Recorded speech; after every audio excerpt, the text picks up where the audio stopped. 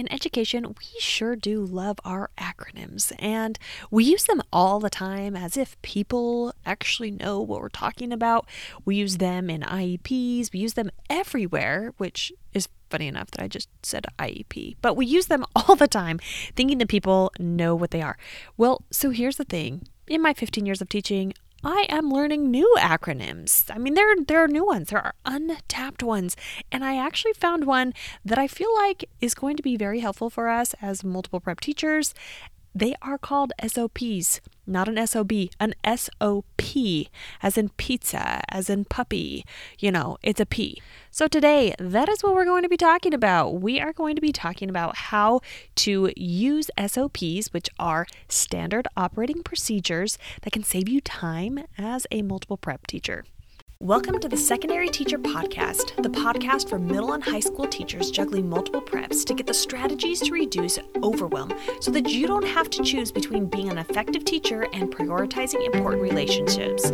I'm your host, Kristen Masick, a 10-year high school engineering teacher, former middle school assistant principal, and teacher coach. Every week, we will discuss strategies, systems, and time-saving tips to help you not only survive but thrive as a multiple prep teacher.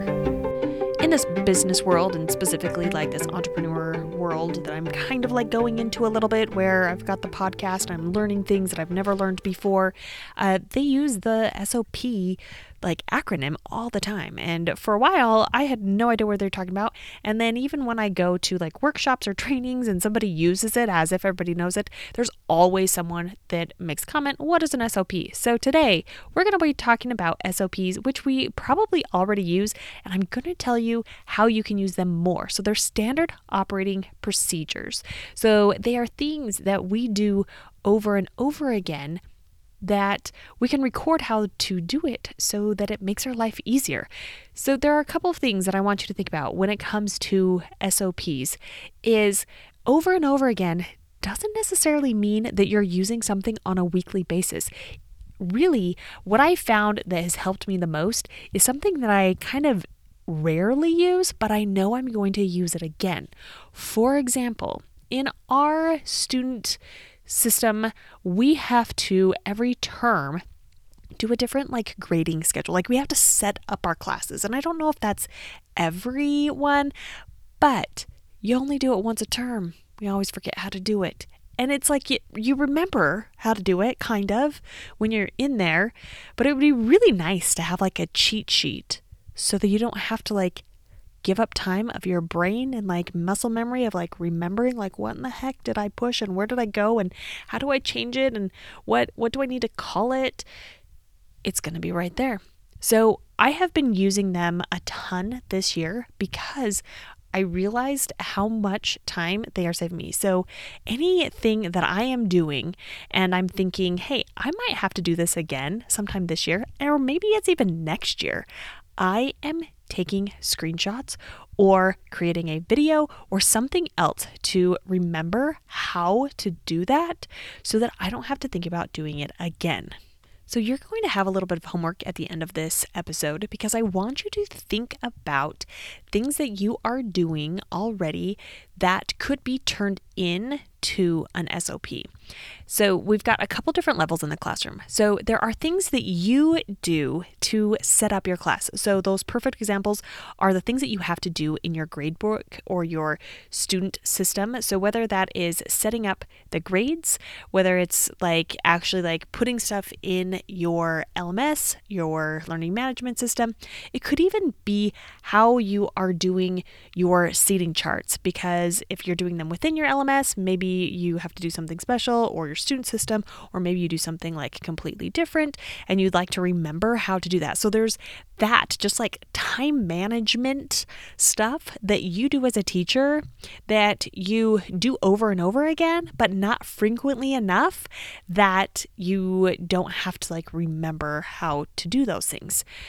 Tons of things when it comes to like grading or submitting documents, just things like that. So as you start doing those, you don't need to go back in time and make something, but the next time you do that, so the next term or the next time you decide to change your seating charts, think about creating an SOP for it so that you don't have to remember to do it next time. And this can be anything from, like I said, that top level. And now we're going to dig a little bit down deeper into like your planning.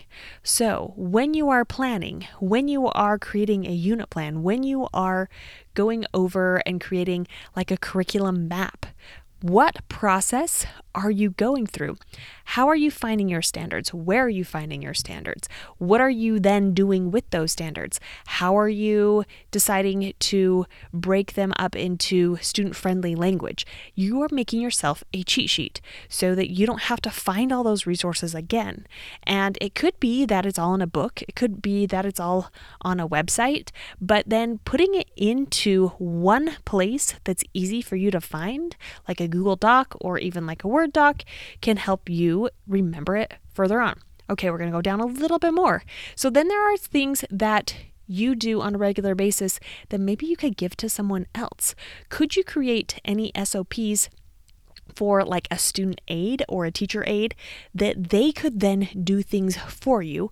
Obviously nothing that would like breach on confidentiality or grades or anything like that, but are there things that you routinely do that you could then hand off to someone else and they need kind of some instruction, but instead of you having to give them the instruction every time they do that, you just slide them a piece of paper, a PDF, or you send them to a website and say, hey, do this, and then they can follow along. Super easy. There are other things that, depending on what you are teaching. So when I was teaching engineering, we had 3D printers.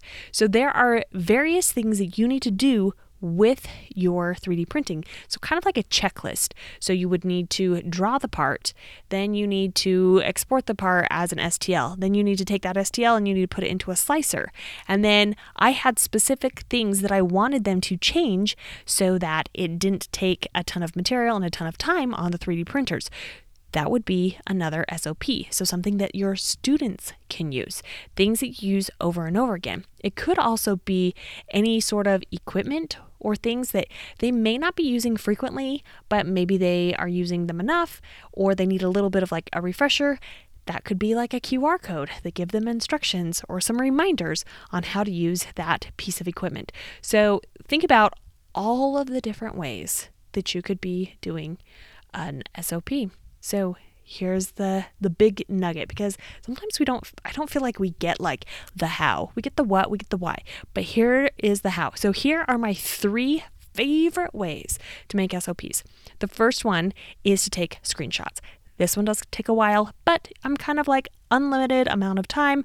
There are like keyboard shortcuts and I'm trying to remember them right now, but if you're on a Mac and you do Shift, Open Apple or Command and a 5, then it will bring up a screen like a window, and then you can actually crop and just take a screenshot of a certain part of your screen and it will save it as like a screenshot. If you are using a Windows machine, you can actually use what's called the snipping tool if you have like an older version, or there is Shift and then you click on the Windows button and S, and it will let you drag a rectangle or a window and it will do a screenshot of that. With that one though, it just copies it to your clipboard, so you do need to paste it somewhere, because if you do another one, it will be replaced. So there's a little like hint to remember that one. So that's my first one that I use a ton of like screenshots and then typing out the information. I store them in Google Docs and then I can edit it if I ever need it, and then I can also pass it on to someone else. The second way that I like to create these SOPs is with a video. So whether you're using Screencast-Matic or you're using Loom, I like using Loom a lot, and then I can just record my screen, what I am doing step by step. Then I can rewatch it or someone else can rewatch it. I can email it to someone, let them know how to do something, and I don't have to remember how to do it. I've actually referenced some of my Loom videos several times because I have forgotten how to do something. I'm like, I knew how to do that at one point. Okay, and then my third one, and this is not an ad, but I found out about it and I was like, this is gold, is there is a Google extension right now at the time of recording this, and it is called Scribe. and there is a free version. And what you do is you get the Google extension, and then you tell it like what tab you're going to be on, and then you hit capture. And what it does is it like records, and I'm doing air quotes, so it records and captures like every step that you are making. And then you go to a screen, and it has like screenshots of everything that you clicked on, and it will like already fill in information. And you can remove steps, or you can move steps around, or you can modify things. But I will say this, I've only experimented with the free version, and it does have a limit on how many images that it will take. And I don't know how many that is right now. So you might want to play with that one.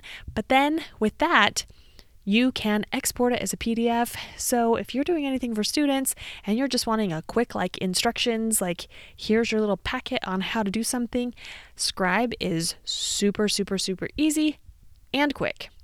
Okay, so let's review, because remember, you got homework. So as an SOP is a standard operating procedure, something that you will do more than once. And it doesn't have to be frequently, but more than once in your teaching career, that it might be nice for you to have some sort of cheat sheet. And the ways that you can use them in your classroom is you like getting your classroom set up. It could also be in your planning and creation, and then it could be things that you would like to pass off to a TA, or even instructions for your students. Then finally, my 3 favorite tools to use for creating SOPs would be to take screenshots, to create video, or to use like a Google extension, something like Scribe. As always, if this episode was helpful to you, it could be for others. To help spread the word about this podcast, take a screenshot of this episode, add it to your Instagram stories, and tag me at Kristen Masick, KHRISTENMASSIC. Until next week.